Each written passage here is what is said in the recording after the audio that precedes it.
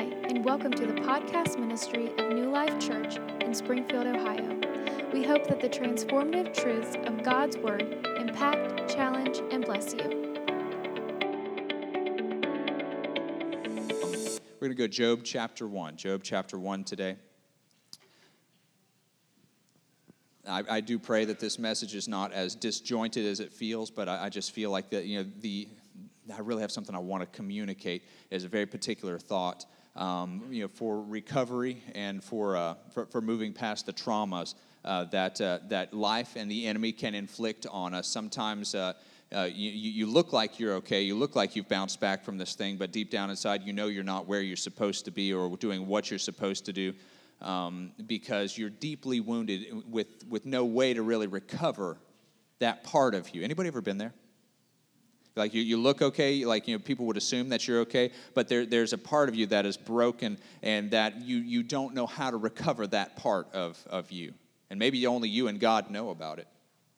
But I believe that He can do that. I mean, He can restore what the enemy comes against and what he destroys. Job chapter 1. And verse 1, there was a man in the land of Uz whose name was Job, and that man was blameless and upright, one who feared God and shunned evil. Somebody say, shun evil. Good. And 7 sons and 3 daughters were born to him. This is actually a good thing. Some people like love. Some people are like, oh Lord, the trials have already started. 7 kids, 7 boys. Now this is a great thing. He's blessed. He has 7 sons and 3 daughters born to him. Also, his possessions were 7,000 sheep, 3,000 camel, 500 yoke of oxen, 500 female donkeys, a very large household, big house, so that this man was the greatest of all the people in the East. So what we got out of that is this is a blessed man. And his sons would go and feast in their houses, each at his appointed day, and would send and invite 3 sisters to eat and drink with them. And I just realized this as I was reading the scripture. 7 sons, that's a lot. That's so much sweaty boys coming in from playing. I mean, that's a lot to deal with. But they each had their own household, and that they would go and then they would have food on each different day, which is kind of a nice little system, kind of interesting system. Where are we going today? Today's Tuesday. We're going over to this kid's house, and they're going to have to clean up all the dishes. And so then you can take all your enormous family over there and then destroy his house, and then somebody else's house the next day, and so on and so forth. And then finally Sunday comes, you go back to the oldest house, and then that's kind of how they operated. But they were somewhere different every day. I just realized that. 7 sons, 7 days of the week. So everybody had their own day. Which is a very complete picture of Job's family.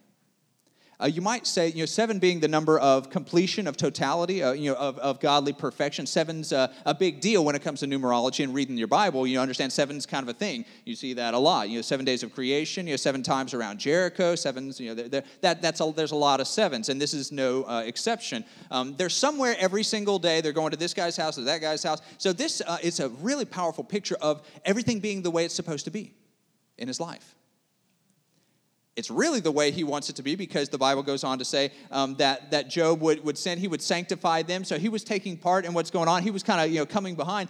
You've made it as a dad, because honestly, if you have it set up to where you're going to somebody else's house to eat every single day except for your own, and then just go in there and then boom, boom, boom, boom, boom. Tuesday we're going to go here, get their stuff, and then he had it made a little bit. So he would go to each one and then come back home and not have to worry about it. It's a pretty good system. He had really just a complete life. Yeah, he had a bazillion animals and servants and people. Everything was right in his life. And enter Satan, stage left. Verse 6 says, now there was a day when the sons of God came to present themselves before the Lord, and Satan also came among them. And the Lord said to Satan, from where do you come? And Satan answered the Lord and said, from going to and fro on the earth and walking back and forth on it. That sounds theological. What it is cheeky, really. That's a smart aleck answer. Whenever I'm eating something, and then Sister Polly, who's not here to defend herself, will be like, what do you got there? And I'll just kind of hide it, or and then I'll just leave the room with whatever the snack is, the beef jerky or something like that. Nothing.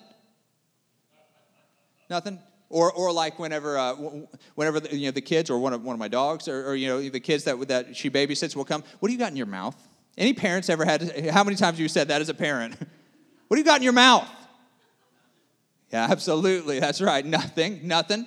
And then you have to go wrestle him down and take it from that. It's a smart aleck answer. Satan says, I've been going here and there, walking back and forth. And the Lord said to Satan, have you considered, while you're out there doing nothing, have you considered my servant Job? And that there is none like him on the earth, a blameless and upright man, one who fears God and shuns evil. So Satan answered to the Lord and said, does Job fear God for nothing? Like, isn't there a reason beyond just your goodness and who you are? Have you not made a hedge around him, around his household, and around all that he has on every side? You have blessed him in the work of his hands and the possessions and increased in the land. But now stretch out your hand and touch him and all that he has, and surely he will curse you to your face. And the Lord said to Satan, behold, all that he has is in your power, only do not lay a hand on his person. I mean, you cannot kill him. He was not allowed to take his life. So Satan went out from the presence of the Lord. And here's where it gets rough. Most of you have read this passage of Scripture, I would think, at some time or another. You've heard about it, but even still, it's so hard to imagine when you take the time to actually think about what this man is about to go through. You almost cringe as you hear this passage getting ready to be read. Now, there was a day when his sons and daughters were eating and drinking wine in their oldest brother's house, and the messenger came to Job and said, the oxen were plowing, the donkeys feeding beside him, when the Sabaeans raided them and took them away. Indeed, they've killed all the servants with the edge of the sword, and I alone have escaped to tell you. This is terrible news, right? This is the stock market crashing, or this is your company closing down, basically, or getting a call and say, we know your 401k, it's gone. Like all this stuff has happened. This horrible stuff has happened. But at that point, Job has a little bit of a framework still yet. I mean, praise God, still got my camels, right? The oxen and the donkeys are gone. I still got my camels. Which is good. That helps us to deal with stuff, You ever given yourself context whenever you walk through something, you have a time when where you've lost or things are just difficult, but you're like, thank God I still got this, I still got that.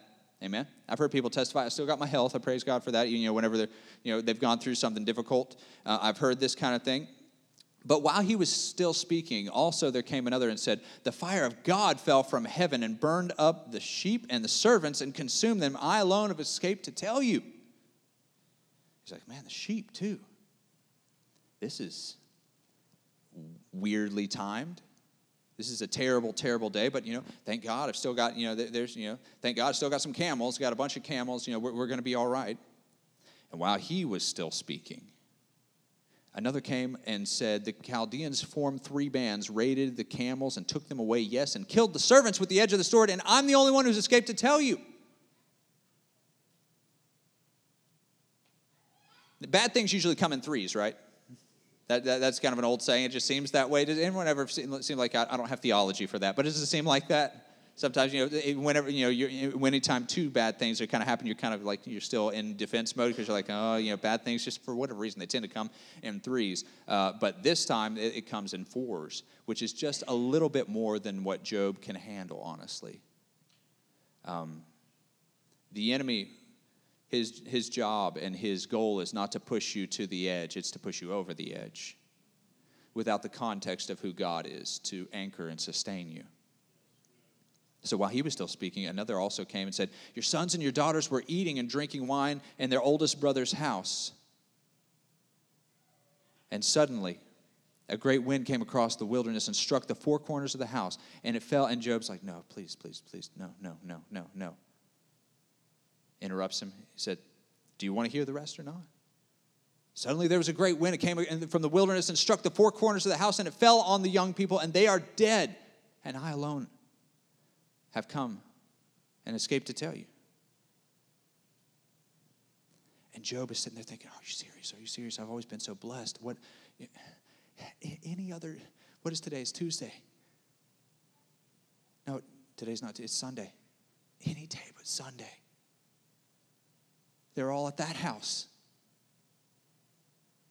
It could have been any other day, God. And it would have been an empty house. And I would have lost nothing. Have you ever been there? Have you ever been there? And then you're just like, God, why this way? Why right now? Why couldn't you have sustained me? Why did that have to happen? It's not even hardly statistically possible. Of course, God. The one time, it had to be a Sunday that house collapsed. And not just my firstborn, but every single one of them. And so what was perfect? What was a perfect system? Do you know what I mean? Every day we're all at somebody's house. And what do you know? We've got, 7 guys just, for the days of the week. And we all go over to this person's house on Sundays.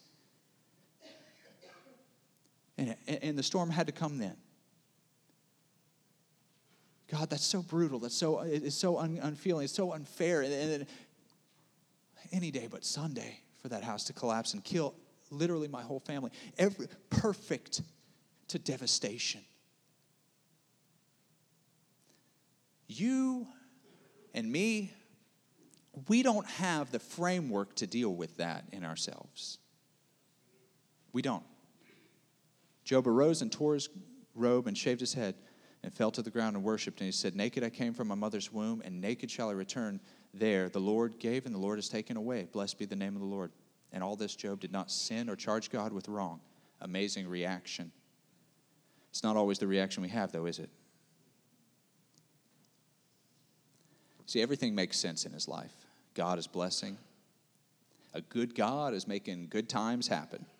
It's not perfect, but it's good. And everybody has this equilibrium at some point. Now I'm going to try and make an application. This is going to be very difficult to kind of really communicate the fullness of what I feel like God has given me in this period of time. But all of us have a good life.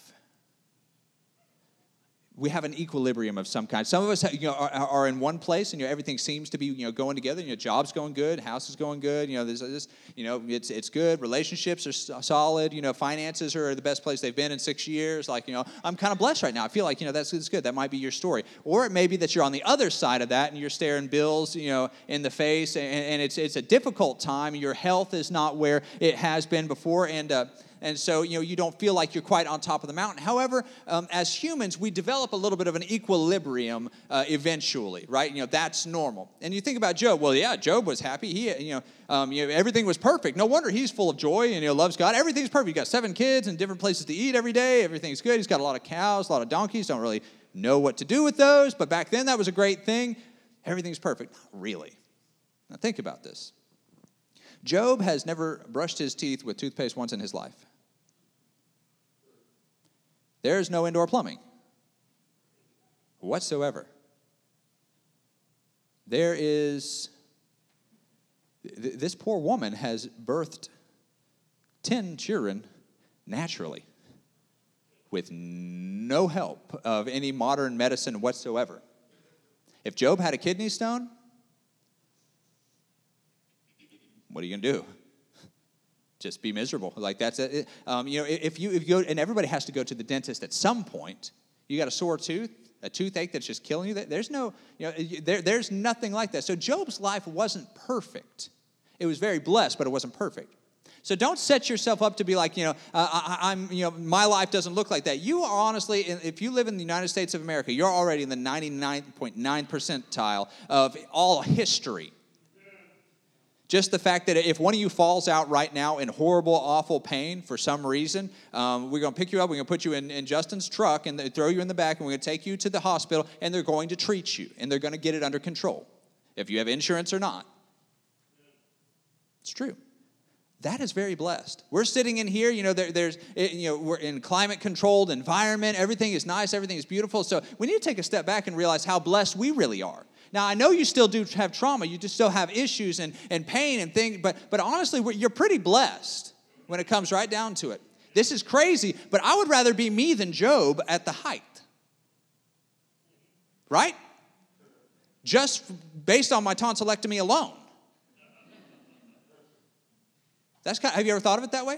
I'm serious. If I could switch and be the richest man in the East in Job's day, or me right now, and the okayest guy maybe in my area, I would much rather be where I'm. So you are blessed. You are incredibly blessed. We have a framework. There are people in this building who live in constant pain, and even they will say, I have good days and bad days. Some of you don't understand that. You've never been there, but there are people even here who have developed a little bit of an equilibrium. You know, he had good and he had bad. He had problems, he had issues, but everything in his life fit into the context, the framework of his understanding and concept of God's goodness. And then something happens that he has no way to explain, absorb, or understand. Here's my buzzword for today: trauma. Trauma happens. See, there's something that happens whenever you sustain a severe injury in your body. I don't know if anyone's ever broken something or just really, really got hurt, or maybe somebody you were around got terribly injured. Like broke the femur, bone, like the big bone in your leg, or something like that. Or I don't know, Steve, what's the biggest bone you've broken? Iron Man. Ben, what's the biggest bone you've broken? Man, grain fed. You've been a skateboarder for a while. What's the biggest bone you've broken? Collarbone. Was that brutal? Did it hurt terrible right at first? Right. Thank you. I'm so glad that you're a normal human being. You process that in a normal way, because that's where we're going here. Something happens called shock. And that's when you don't really feel the fullness of the pain immediately, because you just broken that limb, or you've done something, whatever, you got hit, you get in a car crash even, that can happen, and immediately you don't feel the full effects of the injury. And people here who work in the health industry, you understand that there's a dangerous thing that happens, and loosely, I mean, For the purposes of where we're going today, what happens when your body goes into shock is it has sustained a trauma or an injury or some kind of hurt that it just does not really have the framework or the context to fully deal with in that moment. So it just kind of puts everything on lockdown. You can't really feel everything the way you normally would. And you almost feel nothing. You're almost a little bit numb. You're almost a little bit confused. And your body goes into this shock, to where you don't even react. And then eventually the pain, once your body can build a little bit of a framework around what's actually happened to you that's so horrible, and then the pain starts shooting through the leg, and then it gets terrible, and then it shoots up, and you're in bad shape. But initially, there's a shock that happens. This happens emotionally and spiritually as well. There are some things that the enemy can level against you. There are some things that I've seen people walk through: abuse or hurt or betrayal or just loss or pain. And I'm serious. Sometimes it's not as easy for me to explain what has happened as it was physically. He broke his leg. He went into shock. He couldn't really feel it. And then all of a sudden, Skylar's collarbone, now he started to feel, oh man, this hurts terrible. But at first, my body kind of dealt with it because it was beyond what my body could really understand. It couldn't even frame what was going on. It was so bad. And that happens to people spiritually. A trauma, something maybe that someone who's listening to me preach here today, you have walked through something that you just don't have the spiritual framework to really make sense out of. You have undergone a loss or a problem or a hurt or a betrayal or an abuse in your life, and it just doesn't fit neatly within like the yeses and the nos, and how church is supposed to be, how families are supposed to be, how a dad's supposed to treat his family, how a husband's supposed to treat his wife. It doesn't fit into the framework of what I understand and my understanding. I'm just broken. This is so far. This hurts so bad, so much worse than I even know really what to deal with. And I can't. I can't spiritually. I can't recover because I cannot bring this into the context of what God could possibly allow me to undergo. It's what trauma is. There is a type of harm that can come from emotional or mental abuse, and we call it trauma. And a lot of times the people who are suffering with that the most, you don't really know because they're numb. They're not really good at explaining it, because it's just fundamentally changed who they are. It has spiritually changed who they are because they don't have the context to anchor that pain to the overarching framework of who they are, who God is. Job loses everything, and from where he is at, that's just too much to handle, honestly. All that in one day, that's just too much. It's too much to deal with in one time. You lose your whole wealth, you lose your health, you lose your family, you lose everything, just one after another. After it's just a cruel joke. He just doesn't have the ability to do that, to deal with that kind of a loss. He was not equipped to fully deal with that kind of loss. And I am speaking to somebody here today, and I know that. Speaking to several somebodies here today. And I feel resistance because you don't want nobody to touch that wounded area. Because I came here today to minister to that area that you have covered up, that you have just kind of set aside, that you don't want anybody to stir. Because, what do we do when we get hurt? That pressure makes me, you hit your hand, your thumb with a nail. Somebody hurts their shoulder. I'm going to hold it. I'm going to put pressure on it. I'm going to protect it from the world. I'm going to protect it from everything. But the thing is, you right now, you're protecting it from your healing. And you have got to release that trauma, that hurt, before God. Job is in terrible shape. He's lost his children, and his wife is a hateful, vengeful, bitter person who's past her prime. So that's not a real good prognosis for the next wave of kids. Because even where they came from is now, like that relationship is now broken. Yeah. His health, and again, no doctors, not even any essential oils, nothing, no help, nothing. He is physically, he's got boils that big, and dogs are licking them. That's not a real good prognosis for future health. The wealth, you get to the point where you're like, man, he had really built that up. Well, can't you do it? No, he's old. He's past his prime. Like, that was a whole lifetime's inheritance and work that had got him to where there's no way to ever achieve that again. Whole life's work is gone. And your trauma, I believe with all my heart that somebody under the sound of my voice, maybe many people, you have been through something so hard that your heart has not found a mechanism for dealing with it right. This is not Psychology 101. This is the Word of God, and I want to give you God's answer to your pain. Because I don't know psychology well enough to give you a 5-step process or a 2. I only have 1-step processes, and that's there. It's the altar. It's seeking God. But what you need to know about what you will encounter in your time of trauma, that I can't tell you. You don't have the mechanism for dealing with it, so you just don't deal with it. And it's destroying you, your happiness, your relationships with God, your relationships with your family, your relationships with your spouse, perhaps. What do we do?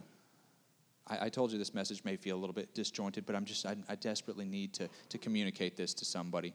And if you're here and you're good, then praise God. You're on the team. You're on the side that is pulling, that believes in these other people who are broken, and is praying that God will minister to them. Amen. What do you do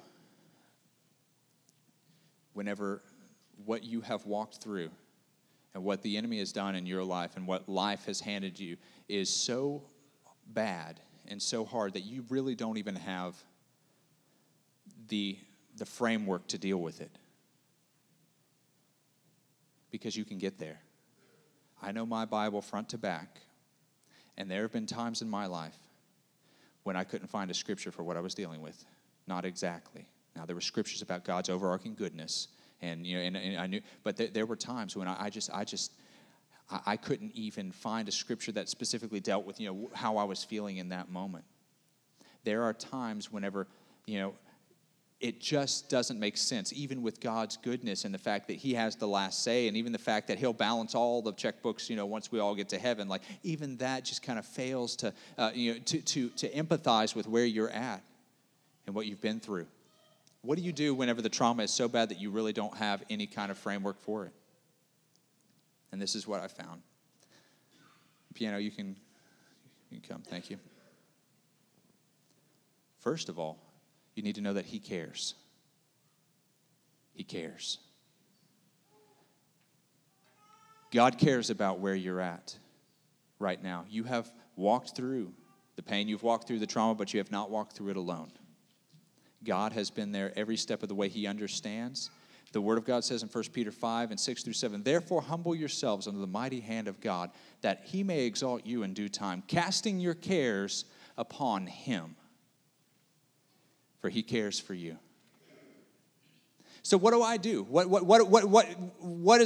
can I do whenever these things that surround me, these things that have attacked me and hurt me and injured me, whenever it's too much for me to kind of put in its neat little box and for me to kind of just deal with spiritually and say, okay, well, that's okay, but here's the answer to that, and God's good, and we're going to be okay. Whenever it's not like that anymore, whenever my system of dealing with loss has broken down, and I don't have any answers hardly anymore. I don't understand how we get through this one.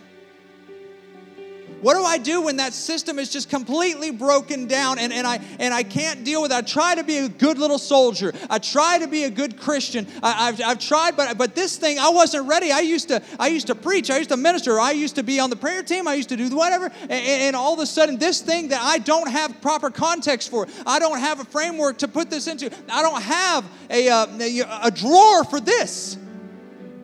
If you've never been there, maybe you will, and I pray that in that moment you will understand that he cares for you. And that sometimes the only thing that you can do with that level of hurt and pain is to cast it on him, because he cares for you. It's hard to do because it's easy to hold on to those things. It's easy to just not feel anything when trauma comes. David, the psalmist, he had a great answer because he knew what that was like. He really did. Because it wasn't all lion killing and giant killing and harp solos. Okay, it wasn't all harp solos and sellout albums for David. It was partly that. And you can kind of build a new life, a new framework around that. But I remember there's also a time whenever his son has betrayed him, the spirit of Absalom, has risen up, and Absalom has now come against David and kicked him out of his own house and is doing horrible, horrible things, and he's running for his own life. He's losing, and then eventually he sees Absalom dead, knowing good and well that it's because of the things that he did. David understood what it was like to be in physical pain, to be surrounded by pain and trauma and terrible things. He understood what that was like. He had walked through that. And so here, let me tell you what he writes.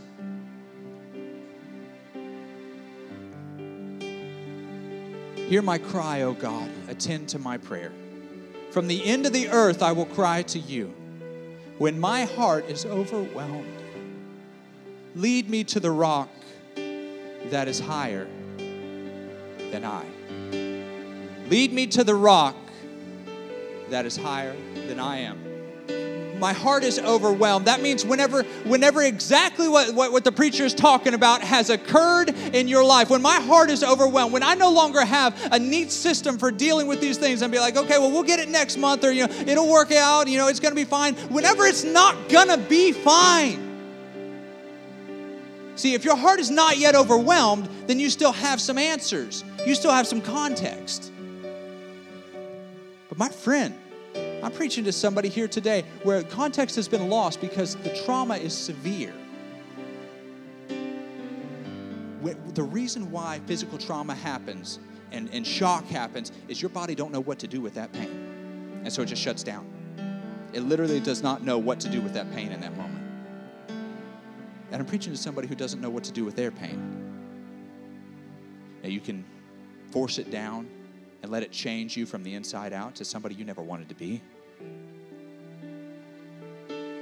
Or you can do something very, very, very hard and very, very different. You can either force that down, or you can say, God, I don't understand this. I don't get this. And I don't feel emotionally or spiritually equipped to deal with this. But will you take it from me? Will you take the stuff that I can't handle? because you said you would, and I'm going to trust you with my pain. It's really hard to trust somebody with your pain. Trust them with a lot of things. I only trust a few people with my tools, but I trust even fewer people with my pain. And so that's what God would ask of you even now. He says he cares, but can you believe it? And he says, cast your cares upon me. And David says, whenever my heart is overwhelmed, whenever the context and the framework of dealing with hurt has broken down entirely, and I don't get it anymore, and I don't know what to do with it, and it's destroying me, it's overwhelmed me, lead me to the rock that is higher than I am.